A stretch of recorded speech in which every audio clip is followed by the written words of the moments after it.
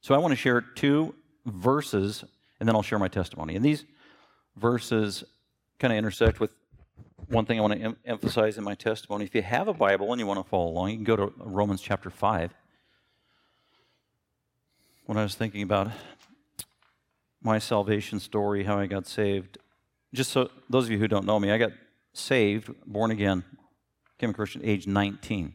I was a freshman in college, just to kind of give you a little context, and did not grow up in a Protestant Bible-believing church.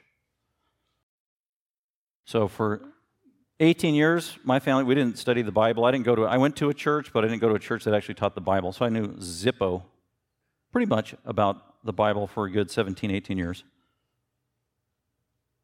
So I wanted to read Romans 5. This is the Apostle Paul. Now, Paul's probably writing this epistle to the Romans. There are Christians in Rome. It's probably the mid or early 50s AD. So this is a good 20 years after Jesus ascended into heaven. The Apostle Paul's been saved maybe 15 years. He's been planting churches. He hasn't met the Romans yet, but he wanted to go to the Roman church, and he writes this very long epistle in anticipation to let them know gospel truth and also his plans for coming to see them. And here in chapter 5, he's talking about the gospel, the benefits of the gospel, how God saves people. And then at the beginning, he's explaining that we were sinful, wicked, enemies of God, and then God in his grace and mercy invaded the life of a sinner to save them. And God saves people on his initiative. As sinners, we run from God. Like, remember Adam running into the bushes? Running and hiding out of shame, guilt. That's what we do as sinners. We run from God. God runs after us. He pursues us. That's the picture of salvation. So that's kind of the idea here of what Paul is talking about. In verse 8, so Romans 5, verse 8, but God demonstrates his own love toward us who were formerly lost, wicked, evil, didn't know God, didn't love God, didn't pursue God. Nevertheless, God demonstrates his own love toward us, pathetic sinners, in that while we were yet sinners, Christ died for us. So, as Christians today, this is kind of a well-known verse. Usually as Christians, we think about this verse and apply it immediately and directly to us today, which we can do, but the immediate context in the history of the Apostle Paul was a little different than how we understand and apply this verse. Because literally, let's reread it again in light of this truth. The Apostle Paul was alive while Jesus was alive. The Apostle Paul was being trained as a legalistic, fastidious Jew while Jesus was alive. Paul did not commiserate, hang out with, follow the disciples of Jesus while Jesus was alive. The Apostle Paul was probably in another area. He was studying under Gamaliel and other Jewish scholars and leaders. Paul was not saved. Actually, Paul wasn't Paul while Jesus was alive. Paul was Saul. That was his name. While Jesus was. So when Jesus does his 3.5-year ministry, Paul's not really familiar with Jesus' ministry. He's not following Jesus everywhere. He may have never even seen Jesus during that 3.5 years, even though Paul was alive. So what was Saul the entire time Jesus is doing a 3.5-year ministry? Paul is unsaved. He's not born again. He's arrogant. He's proud. He's self-righteous. He's a legalist. He doesn't fully know God for who he is. He doesn't understand who the Messiah is. He is not saved. He's still a child of Satan, even though he thinks he's the most spiritual guy around. So maybe when Jesus was doing his 3.5-year ministry, Saul may have been in his 20s, a rising star in the Jewish community, very intelligent, very gifted, very driven, but an enemy of God and hostile to God. And particularly, had he heard the gospel of Jesus Christ, he would have been very antagonistic to it. We know that because that eventually became true. So Paul could be writing personally, looking back, saying, but God demonstrates his own love for us in that while we were sinners, and Paul's talking to the Romans, and so this has literal historical fulfillment. Hey guys, you were pagans, you were lost. If you were Jewish, you didn't know Christ. When Jesus was alive, when Jesus was doing his ministry, we were unbelievers, we were enemies of God, we were children of wrath, and even though that's how we were living our lives at the time, Jesus died for us anyway. So that's quite a profound truth if Paul really personalizes this to himself. He didn't deserve God's love, he didn't deserve God's grace or mercy. He was a vile sinner, an enemy of God. Nevertheless, God in his great love towards sinners, and that while Paul was still a sinner, Paul was an enemy of the cross, nevertheless, Jesus died for people like him anyway. Amazing truth.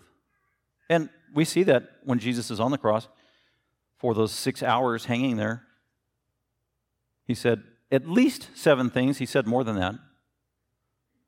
But 7 statements are recorded that he said, and one of those, towards the end, probably the end of his 6 hours of hanging on the cross, was, Father, forgive them.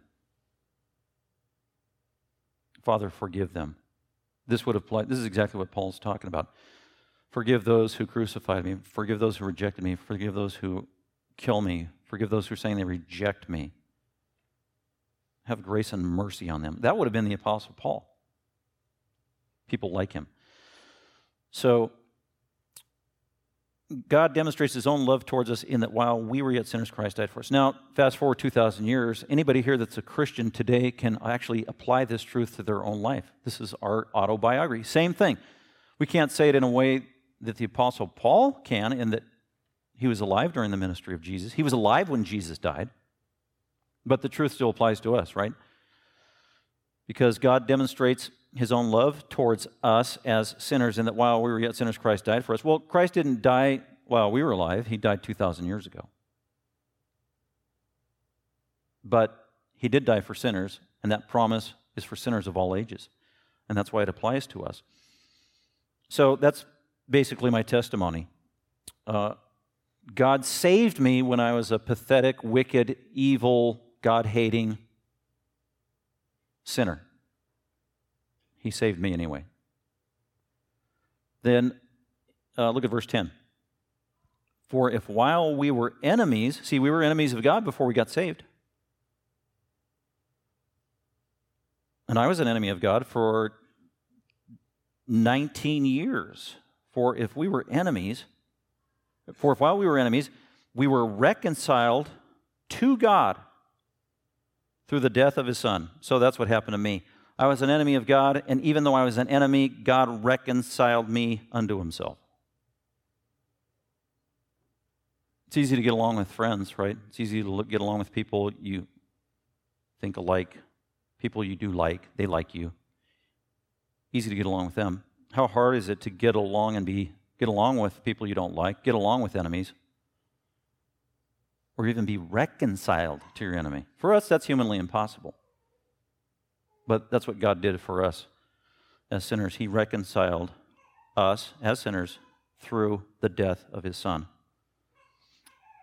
So, for if while we were enemies, we were reconciled to God through the death of his Son, much more, having been reconciled, we shall be saved by his life. So, here's now where I want to talk about my story and how I got saved. I said earlier, I didn't grow up in a Bible-believing Protestant home for 19 years. I didn't grow up getting taught Scripture or the Bible. As a matter of fact, I didn't even get taught the gospel. I remember hearing the gospel one time in 3rd grade, vividly remember it, and then again when I was 17. So I was 10 years old, probably the first time I ever heard the gospel, 10 years old. Even though I was in a religious home, even though I went to church regularly, because I went to a Catholic church, born in a Catholic home, went to 12 years of Catholic school, had 12 years of religion class at the Catholic schools, 12 years of religion class at the Catholic schools that was mandatory, taught by the nuns and the priests, and I never studied the Bible. I was an altar boy in the Catholic Church for 3 years. I went through all the sacraments in the Catholic Church, baptized 8 days old. First communion in first grade, then the sacrament of penance after that. Then I became an altar boy. When I was in elementary school, I had a desire. I thought, someday I think I'd like to be a priest, because there was this religious desire in me. Even though I wasn't reading the Bible, wasn't being taught the Bible. So I had a lot of religion, but I didn't know the Bible. And at the same time, I was living like I didn't know God, because it was very worldly, very pagan, very worldly, evil worldview. That's how I was raised. That was the kind of home I was in. Even though we were religious, even though during Lent we would, all 10 kids, wait, did I say 10 kids? Yeah, all 10 kids in the family, me being number 10, the youngest of the 10 kids, would kneel around my parents' bed in their bedroom on the rosary during Lent, praying to Mary, Hail Mary, full of grace, the Lord is with thee. Blessed art thou among women, blessed through thy womb, Jesus. Holy Mary, Mother of God, pray for us sinners now at the hour of our death. Amen. Okay, there's one.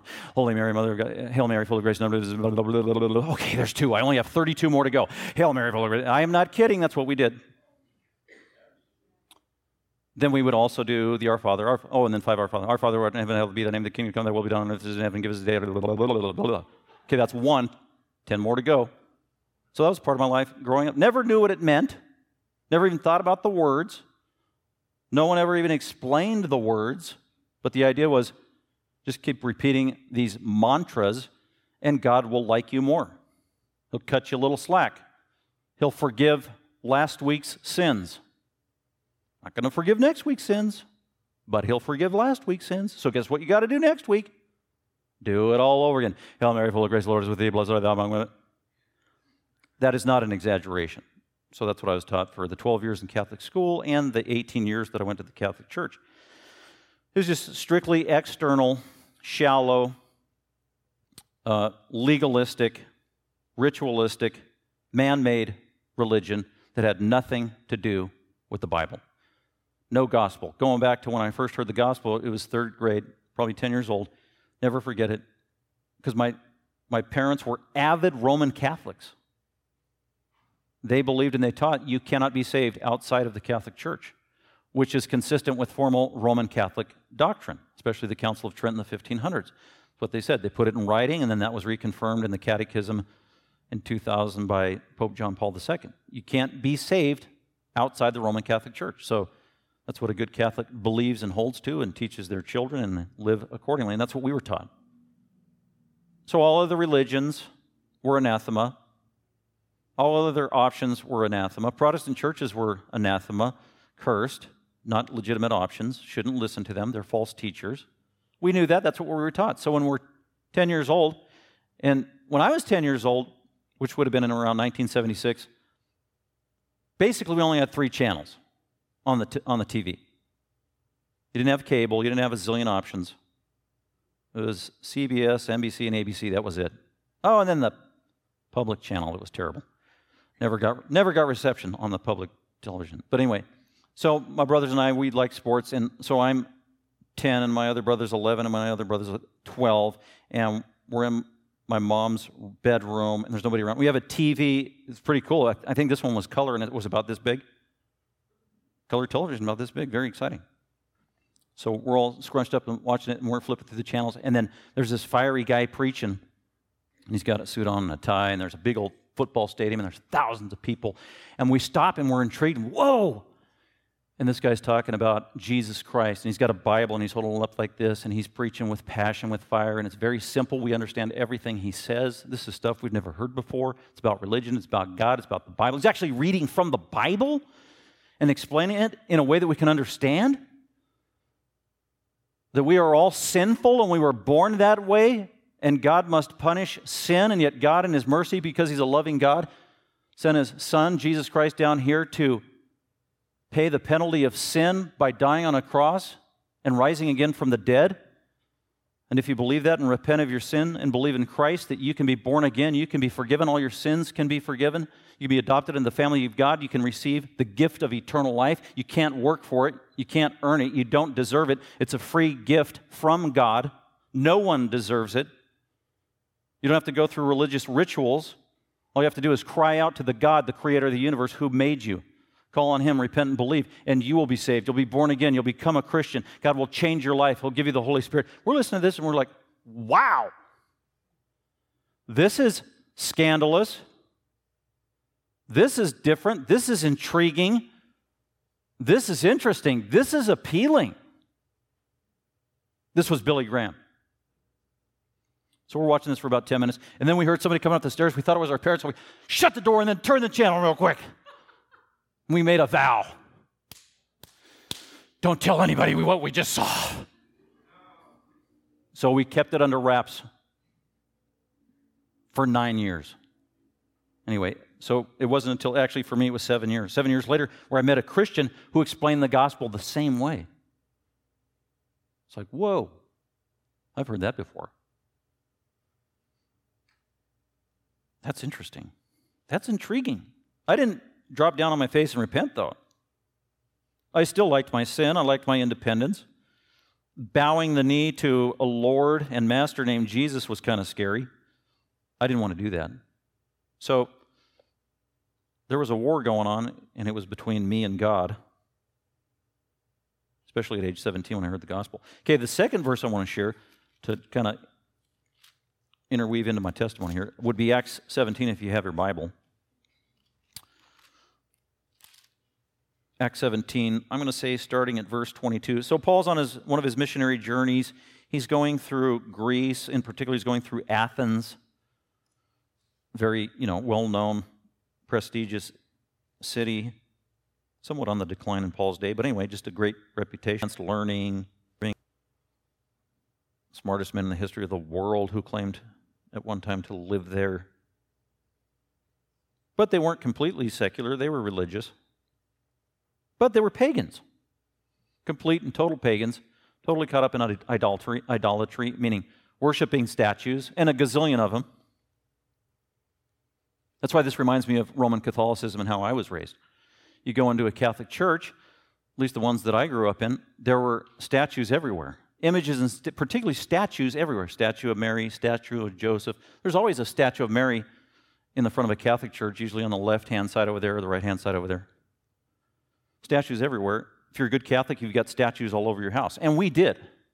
We had statues everywhere. We had statues in every room. Mary, Joseph. The living room, we had the big picture of Jesus. I don't know if it was Jesus, though. We were told it was Jesus. This blonde hair and blue eyes flowing down. But it was in the main room of the house, so it was prominent, and it was one of the first things you saw when you walked in there. A very Catholic picture of the blonde-haired, blue-eyed Jesus. It was there my whole life. And then statues everywhere. In our bedroom, where the three boys were, and we were wild and crazy like boys would be. We played tackle football in our bedroom routinely, and full court basketball and soccer and everything else. Nevertheless, over in the corner, we had about 5 shelves, and on every shelf we had statues. We had statues of Joseph, Mary, Catholic saints, St. Christopher, images, Jesus, the crucifix, which is everywhere all over the house. Jesus still on the cross. We were to revere them. We were to pray to them. They were sacred. We weren't really to touch them. We were to honor them. We were to venerate them. And then say I'm throwing a touchdown pass to one of my brothers, and it flies over into the corner and knocks like Mary off the shelf, and she lands on the ground. Number one, that was a mortal sin, so I had to go to confession. Number two, I had to pick it up off the ground. Hopefully she wasn't broken. And then I had to kiss her statue and then put it back on the shelf. And I'm not kidding, that's how we were trained. That's what we did. In the event that my pass was too long, again, and my brother couldn't catch it, and then it knocks Mary over, and then she falls to the ground, and it breaks, shatters. That's terrible. That's almost an unforgivable sin. And then we were required,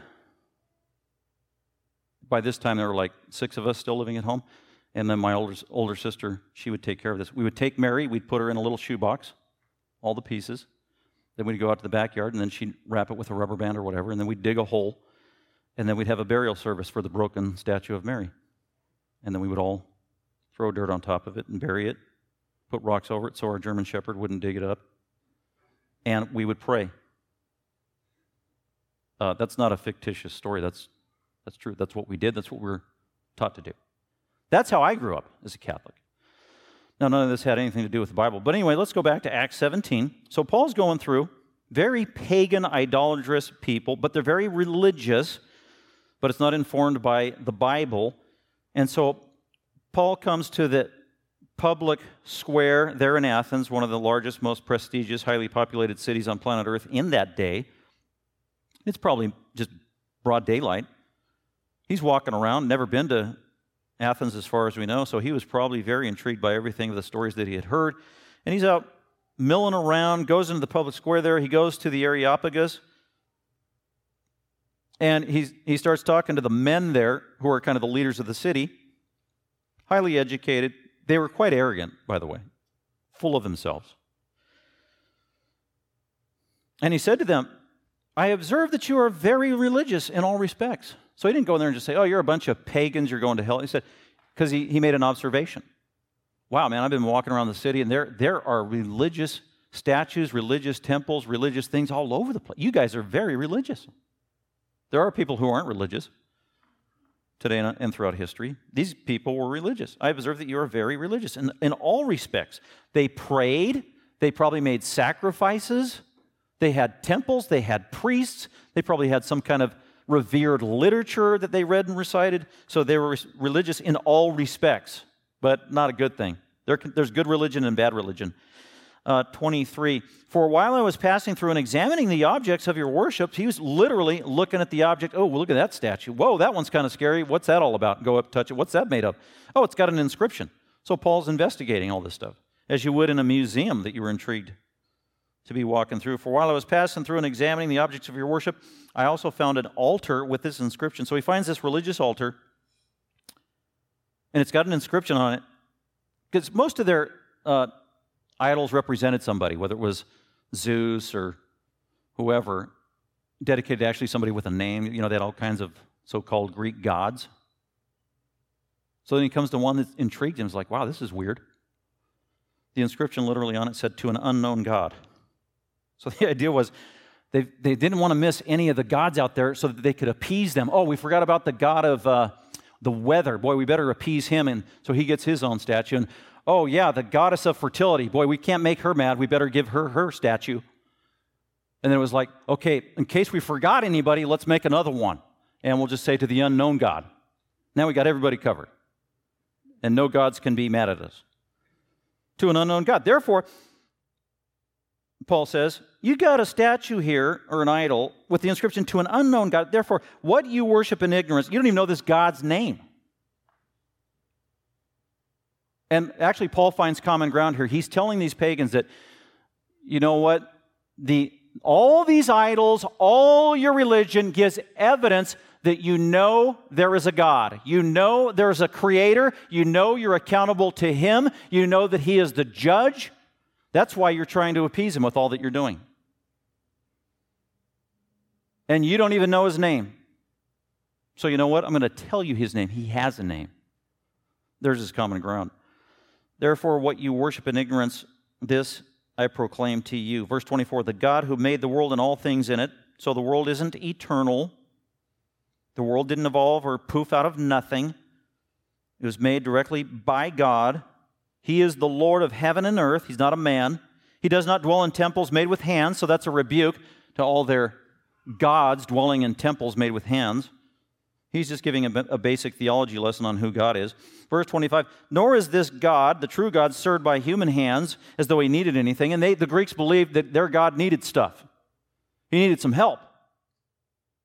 He wasn't completely sovereign, omnipotent, self-sufficient. And Paul says, no, yeah, he is. Doesn't need anything from you. God doesn't need anything from anybody. Since he himself gives to all people life and breath and all things. We all came from him. He is the giver of all things. He is the creator. He is the sustainer. Verse 26, and this one God made from one man every nation of mankind to live on all the face of the earth. By the way, all of us here, even though you are Athenians, you are Greeks, I am Jewish, I am Roman, we all came from the same God. Because this creator in the beginning created two people, Adam and Eve, and they were literal. And every single one of us came literally from their loins, literally from their blood. That's what he means in verse 26. And he made from one. In other words, because the Greeks, they were arrogant. They looked down their nose in a condescending way at people who weren't like them or of their race. Oh, the Spartans. Even worse, the Persians, and on and on. And Paul's saying, no, we all have the same blood, same creator.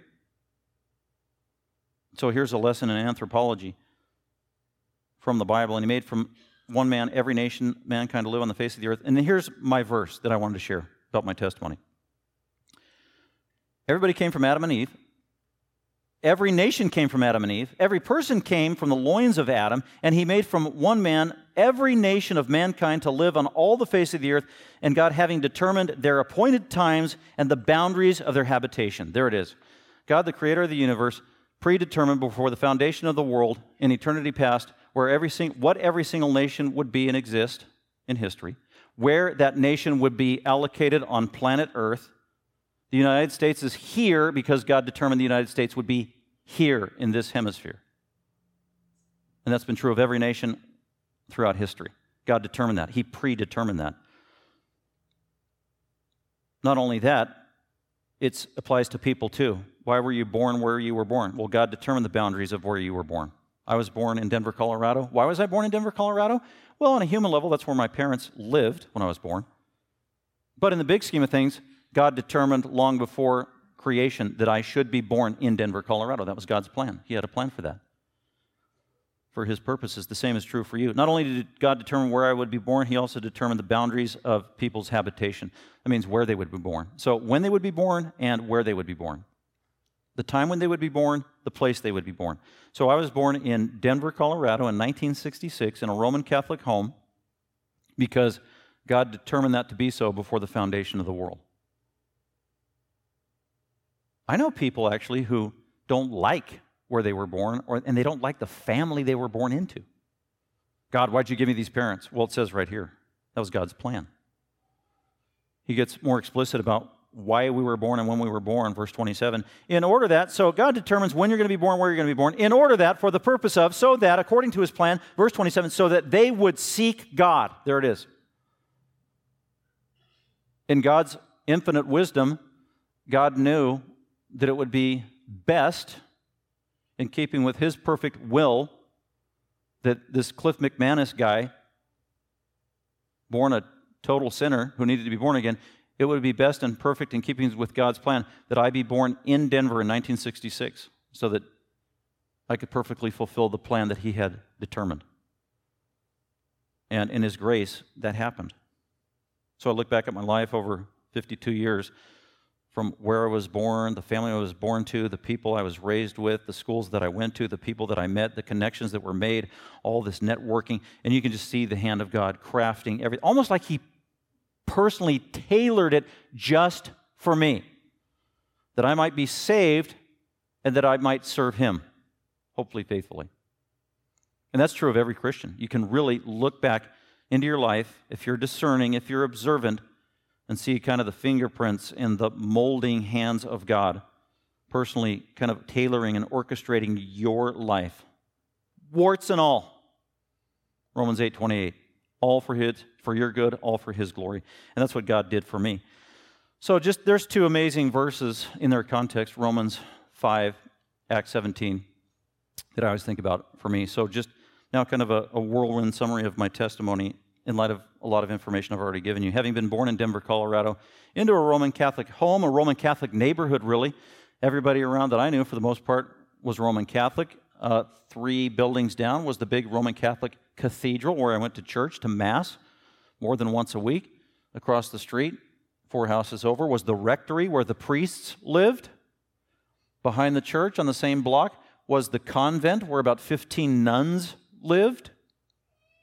I lived in this house for 18 years. Everybody around me, for the most part, was Catholic. Therefore, everybody around me, for the most part, had large families, many children. When I was growing up in my neighborhood, we must have had 150 kids in the neighborhood. That was kind of cool. Play a lot of games. We didn't have video games. We played outside with all the kids. We played wholesome things, like ditch 'em. That was hide and seek, using the entire neighborhood. There were things we did that weren't wholesome either. I will refrain. Anyway, but grew up in a religious home, Catholic home, sheltered in terms of not being exposed to other religions at all. Very ignorant, very naive of other views. So the Catholic Church and my parents did a good job at that in terms of fulfilling their purpose. I was the youngest still am actually, of 10 children. Something interesting that had an impact on me. Our family was very close. It was an interesting dynamic. For the most part, we didn't really have friends outside of our family members. So the order was, the oldest in our family was my sister, who's probably 13, 14 years older than me. And then there were 3 boys. Those 3 boys were best buddies. They hang out and did everything together. Even to this day, they're in their 60s. And the oldest sister, the 4 of them, they were best buddies. Then there was another set of 3 sisters after the 3 brothers. To this day, they are as close as can be, always have been. And then the last 3, me and my 2 brothers, we were not close. One brother became a Christian after I did, but we never really were close. But point being that we didn't have friends outside of our family. So we were a very tight-knit, close family growing up as a Catholic family, and we all went to church together. We were all pretty much had to go to church and expected to go to the Catholic Church and expected to become altar boys, which we did.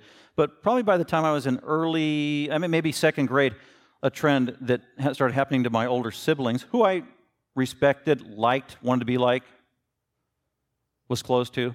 One by one, and all when they were 18, happened first with my oldest sister. At age 18, I heard my older siblings talking in our kitchen, and it was a very tense conversation, and they're trying to keep it secret from Dad, because Dad wouldn't like this. And they're going on, I'm in second grade, and they're going on and on about how my oldest sister at age 18 had become a moron.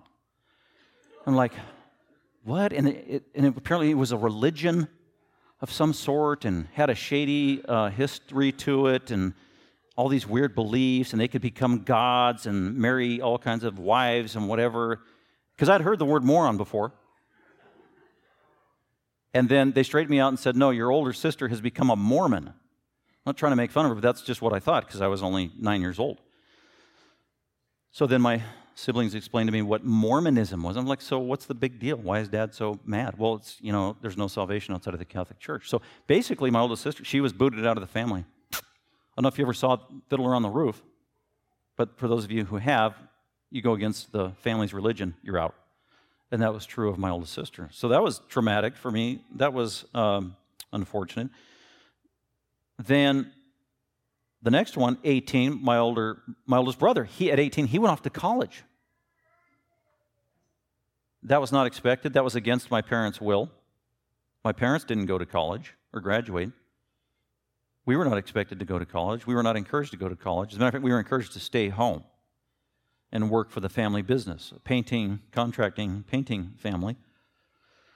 But out of rebellion, although he didn't think it was rebellion, he just had a desire. He was a musician, and he wanted to go to college and study music. So he went to actually the Boston School of Music at age 18, left the family, became a Hindu under the auspices of transcendental meditation following the Maharishi Mahesh Yogi. When my dad found out about that, he's out. So there's 2 down. Then my next brother, when he was 18, he left the home, and he moved to Texas. He was a musician as well. And he abandoned the Catholic Church. And he became a Taoist. Taoism, Eastern religion, and began studying that. Still does. To this day, here it is, 40 years later? Well, when my dad found out about that, he's out. 3 in a row. Then my next brother, age 18, same thing. He went off to college. That made him a rebel. He was supposed to stay home and work for the family business. He stayed Catholic for a while. So he's in. But we didn't see him much after he left. He didn't want to come back. Then next sister, age 18. This was my closest sibling. I'm like in junior high now. Age 18. She becomes a Mormon. She becomes a Mormon under the influence of my oldest sister, who proselytized her. She becomes a radical, zealous, proselytizing Mormon. All in, fully committed. From her understanding now, she's a true Christian. She understands the King James Bible, and she has more religious scriptures than the Catholics do. She's so committed, she goes on a mission trip for women that lasted a year and a half, which was, and so she went around the country doing that for a year and a half for the Mormon church. Well, when my dad found out she became a Mormon, she was out. So that's, 4 out of 5? Then my next sister, close with her as well, age 18, same thing. All these siblings grew up in the Catholic Church and also in the Catholic schools for 12 years. We all had 12 years of Catholic education. Next sister, age 18, like clockwork. She meets a guy, she falls in love. They get engaged. They're going to get married. Not necessarily with the blessing of my parents. They like the guy, though, because he's older, seems to be more mature, has a steady job, can provide for her, seems to care for her. Oh, okay, up. Then they find out during the process that he's a Jehovah's Witness. So in order for my sister to marry him, he is zealous, he's aggressive, he's proselytizing as a Jehovah's Witness, totally committed, converted to Jehovah's Witnessism later in his life. So he's a rabid convert. She actually loves him more than she loves Jehovah's Witnessism, so she agrees to convert to the Jehovah's Witnesses, and she does at age 18. My dad finds out about that, she's out. So now as a Jehovah's Witness, big deal at the McManus house growing up? Birthdays, huge. Holidays, Christmas, presents galore. So she becomes a Jehovah's Witness, and one of the convictions or doctrinal beliefs of Jehovah's Witnesses, when it all pans out, is you're not supposed to celebrate birthdays or Christmas. So she doesn't come to McManus birthday parties. She doesn't give presents anymore. If we give her presents, she rejects them. She won't come around at Christmas. And that went on for years. So that was heartbreaking. So my parents, particularly my dad, who raised us so diligently, worked so hard, sacrificed so much to pay the expensive tuition bills for 12 years of Catholic education. That was a tremendous undertaking on his part. And yet, one by one, he's seeing his children defy him. So it's taking a toll on him. So that was my Jehovah's Witness sister. She is aggressive. She tries to proselytize us. All of my older siblings, once they converted to their new religion, they were all aggressively proselytizing the other siblings. So I was being pursued aggressively by my Mormon sisters, by my Hindu brothers, by my now Jehovah's Witness sister. As a freshman in high school, you guessed it, I am thoroughly confused. All this religion. Why is everybody getting so mad at each other? How come my dad doesn't talk to anybody anymore? What's the big deal? You know what? I'm going to choose my own religion too. So that's probably 10th grade. I became an atheist. Now, I wasn't so stupid to tell my dad that, because I know what would happen.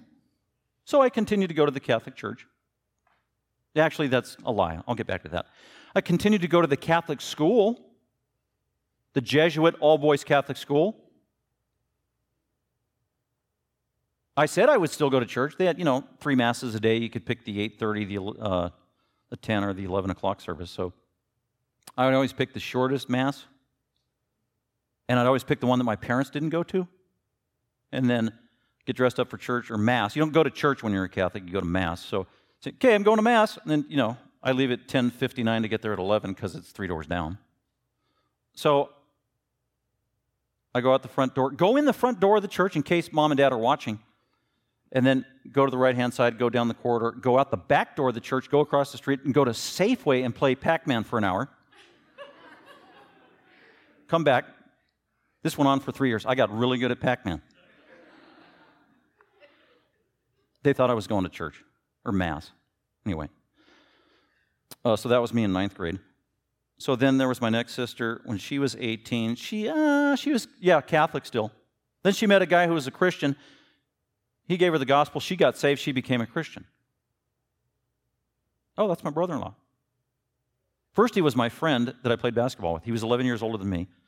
He was my friend first. I think I kind of introduced her to my sister. And he started sharing the gospel with me. Age 17. First time I heard the gospel since Billy Graham. And it started to resonate. I knew it was true the first time he told me. I knew it was true. And he kept repeating it. We kept hanging out. Really cool guy. This guy's different. I like him. I want to be around him. But he just kept giving me the gospel and telling me about Jesus and memorizing Bible verses. Every month or so he'd check in. So Cliff, do you believe everything I'm telling you? Yeah. Do you believe that Jesus is the Lord? Yeah. Do you believe what the Bible says? Yeah. Do you believe there's a heaven? Yeah. Do you believe there's hell? Yeah. Do you believe Jesus is the only way to heaven? Yes. Do you believe if you died rejecting Jesus, you'd go to hell? Yes. Do you want to accept Jesus in your heart right now? No. So I did that for 2 years. But he was patient. In the meantime, so my sister marries him, becomes a Christian, then they get married. So that means there's 2 brothers left. And they're the ones a year and 2 years older than me. The next brother, he got into drugs and pot and all that stuff in Colorado. Before it was legal in Colorado. Now it's not a controversy, it's something to celebrate. But anyway. And he said he was Catholic, and then he started getting the gospel over the years from me and another friend, and he became sympathetic to the gospel. So today I'm not quite sure where he is. And then there was the brother that's 1 year older than me, and he grew up very obedient to the parents. He's partially autistic, and he just obeys and is very regimented and does everything mom and dad tell him to do. So he's a very committed, loyal Catholic, for whatever that meant. But then when I got saved when I was 19 at college, came home and shared the gospel with him, he believed it like that and became a Christian. It's amazing. Autistic. Still has his autistic challenges, but what changed was on the inside. He had vicious temper tantrums before he got saved. And then when he got saved, there was this softening of his spirit. As an autistic person, there are idiosyncrasies and traits that go with that. Some are weaknesses, some are strengths. Well, the strength that he had was an incredibly photographic memory. It was like a mind like a computer. And he could go up to anybody and say, and he'd get in your face very close and say, what's your name? And then you tell him your name and then say, what's your birthday? What's your birthday? When were you born? When were you born? September 3rd, 1966. September 3rd, 1966. September 3rd, 1966. You were born on a Tuesday. Like, huh? You were born on a Tuesday. No, I don't know. I don't know when I was born. You were born on a Tuesday. And then you go look it up. You were born on a Tuesday. How did you know that? How did you do that? Oh, I memorized the calendars from 1900 to 1982. And he did. They were in our bedroom. So that's just one example. So he got saved, and then he could just memorize Scripture like crazy. It was very humbling and very challenging, very frustrating for me, because here I am. I get saved, I go to college, then I start studying the Bible, and I got to take Greek and memorize all that stuff, and then I go to seminary and I got to memorize all this stuff, and it's really hard and arduous. And he just looks at a passage and he's memorizing this like nobody's business. It's like, wow. To this day, so he's been saved some 30 years, and he's at a church in Denver, and the church has him routinely, church of like 800 people, stand up in front of the church and he'll recite maybe an entire chapter of Matthew 5 from memory before the pastor preaches on that passage. So it's kind of cool. Anyway, so that's the siblings. Talked about how my dad over the years got very disappointed. So my dad got to a point, maybe when I was in college, where he just bailed on it all. Stopped going to the Catholic Church and decided, it doesn't matter. My mom kept going faithfully to the Catholic Church. Then my Christian sister had a huge influence in my mom's life, giving her the gospel, telling her about Jesus. When my mom died 7 years ago, my sister thinks she was a believer.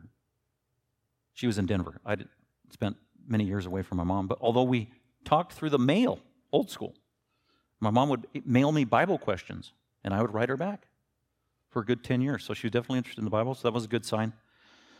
And then my dad, till he was 91, he started going back to the Catholic Church, and a second wind that the Catholic Church is the only way. There's no salvation outside the Catholic Church. So that was disappointing.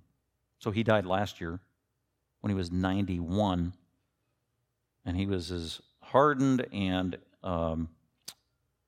unopen as you could possibly. On his deathbed, I was telling him about Jesus. Didn't want to hear it. Well, Dad, you're Catholic. Catholics believe in the Bible. So I don't know where my dad ended up going. So anyway, so that's my family background. Got saved, went to Santa Barbara, California. Actually, as a 19-year-old, wasn't saved. Went to Westmont College, 1,000 people at a quasi-Christian school in Santa Barbara. Got saved while I was at Westmont. Went there 2 years. Met this Debbie Sullivan girl while I was there. Then I transferred to the Master's College as a junior. And my girlfriend, Debbie Sullivan, stayed at Westmont. And then we got engaged. And then I asked Debbie Sullivan's dad, my future father-in-law, can Debbie come transfer to the Master's College? No, I don't want her chasing her boyfriend around all over the place. Well, it's a better school, better theology, better preparation. No, I don't want to. And then I talked to Pastor John MacArthur, my new pastor, and would you be willing to talk to my future father-in-law and tell him how wonderful the Master College is because he doesn't want her to come here? So he did. John MacArthur had an hour-and-a-half lunch with my future father-in-law at the college, and I sat there in front of the double doors as they were having lunch behind the doors, and then the doors opened, and the Shekinah was shining, and future father-in-law said, let's sign her up for the Master's College. Anyway, so my girlfriend transferred to the Master's College. We both graduated there. I majored in Bible. She majored in home ec and education, got her teaching credential there. Then we got married right after I graduated from college. She still had 2 years of school. I went immediately into seminary. Then she became Debbie McManus. Then I was in the Master's Seminary for 3 years. John MacArthur became my pastor along with the elders there down at the church. We were there for 7 years. Grace Community Church, wonderful time. Got involved in children's ministry as an intern. That's where I began to explore ministry and learn how to do it. Then after 3 years, we had our first child, Carissa, and then we had Brianna, and then we had 2 boys, Tim and Rustin, and now Rustin's 18 going off to college. Tim will be a senior at the Master's College next year. Brianna's married as of 2 years, and Carissa is 26 and lives in the Berkeley area. So those are the family members. All of my kids grew up at Grace Bible Fellowship, church plant we started in 2006. And my wife, Debbie, and I, we stay in regular daily contact with all of our kids, now that they're all kind of all out of the house, but still a delight to us. And been serving here at Grace Bible Fellowship since we started the church in 2006 with about 19 adults, and we didn't have a denomination or anybody supporting us. It was just these 19 people throwing money in a pot and then putting it in a bank account until we got enough where we could actually pay a pastor, and Cliff became the pastor, and that's all we had. And so we very, very small and scaled down and pared down. That's how we started 13 years ago, and we didn't have a building, so we rented a Seventh-day Adventist building in Mountain View and been renting Seventh-day Adventist buildings for 13 years until God graciously brought us into a merge. And it's been a delight for 13 years to be at Grace Bible Fellowship and just see God grow the church. And He has. He's blessed. He's provided for us. He's helped us grow. I think Debbie, my wife, could attest that it's working at GBF, the church, because I worked at several churches, 5 or 6 churches before Grace Bible Fellowship. Texas, Utah, Southern California, several churches. Worked under about 6 or 7 senior pastors, many different staffs or whatever. Those were all established churches, been around. Most of them had dysfunction here and there. I learned a lot. So when we started the church, I was just like telling our guys, let's just do what the Bible says, instead of tradition or the power brokers or the wisdom of man. So we've been trying to do that. So my wife would say that she could attest that in 13 years, this is the only job I've ever had where I wasn't complaining about my job. I love my job. I love being a shepherd now at Creekside Bible Church. But God, that's a work of God, saving me, but then giving me, you got to have a heart for people. You got to love people. Got to love people. That's what it all comes down to. You got to be able to deal with the dirty, messy stuff too. I don't like to do that, but God enables me to do that with the help of others. When you got faithful people serving around you, that makes such a huge difference. So it's been an absolutely blessing. And one of the highlights of our 13-year history definitely is God bringing us together, especially over the last year with Creekside Community Church, culminating in our church merge, of which we are now on our second Sunday. Can you believe it? How exciting is that? Amen. Well, that's my testimony. If you want to read more, I didn't want to repeat everything that's in the book. We got a book out there in the lobby called Rescued by Grace. It's got 15 testimonies of folks in our church, Grace Bible Fellowship. Derek Brown, one of our elders, me, JR, one of our elders, Austin Thompson, and some of the lay folk. Good stories. I didn't want to repeat what was in the book. Maybe give you something new. With that, anybody got any questions about the McManus family, the ministry, or, I know I didn't leave a whole lot of time, or maybe church merge stuff relevant to me, my role, and what's ahead? And again, this is members. Jane has a question. Jane Schindler, one of our members, right up yonder here. Jane? Thanks, David. Could you review your actual salvation experience? Oh, yeah. I didn't do that. Sorry. So I was supposed to give my testimony. I didn't give my testimony. Age 17, got the gospel loud and clear from Paul Mays, who would become my brother-in-law. He helped steer me to a Christian college, Westmont College, to go play basketball. Went there, didn't know anything about it, but I could play basketball because that's what I wanted to do. And then within 2 months, he'd been praying for me for 2 years. And then God put me at this college with 2 spirit-filled, committed, charismatic Christians. And here I am, just this pagan Roman Catholic. And they had praying mothers. And they met me on the first day of the college day, and they were scared to death for their sons. Because they could tell I was a pagan. But I got saved within 2 months at Westmont College because of the witness of my brother-in-law for 2 years, the prayers of the saints, and then the witness of my 2 roommates who started taking me to these weird Protestant churches that teach the Bible. And then God in His grace saved me November 1st, 1985, at the end of the first basketball game of the season at Westmont College when they played Athletes in Action, and the Athletes in Action players at halftime gave their testimonies, how they got saved. And that's just, whoa! You can be a cool basketball player and, whoa, love Jesus? Okay, I'm in. And boom, that's when I got saved. So it was a radical transformation. Thanks, Jane. Anybody else?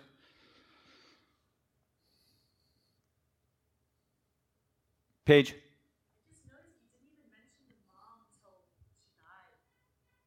What's up with that? What do you mean? Your mom. What do you mean? You barely mentioned your mom. Oh, you mean during my testimony? Oh, I kept saying my parents, my mom and dad, my parents. Yeah. Parents, raised us Catholic, whatever. Had a good rapport with my mom, actually always. And so when I became a Christian, she was kind of, whoa, it's a little too much. She didn't want to talk about it. But she softened with time. And then my sister was working on her because they were very close. And then she became open to the Bible. And that's when we had like probably a 15-year dialogue through mail. She'd send me Bible questions, and she's very intrigued, and that was very encouraging. And so my sister thinks that she believed in Jesus for salvation prior to dying. So that was very encouraging. But I wasn't around my mom for almost 20 years. Because once I left Denver, went to California, never went back, met my wife, and very rarely did we see our family.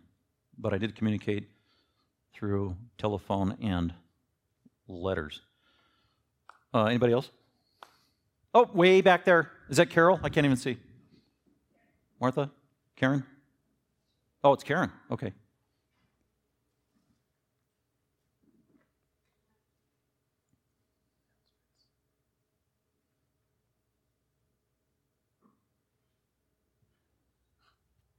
Shout it out. I'll come down there, and then I'll repeat your question.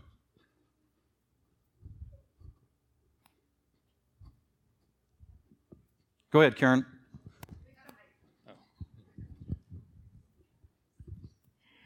Can you explain the process that you decided to go to seminary, and how did it happen?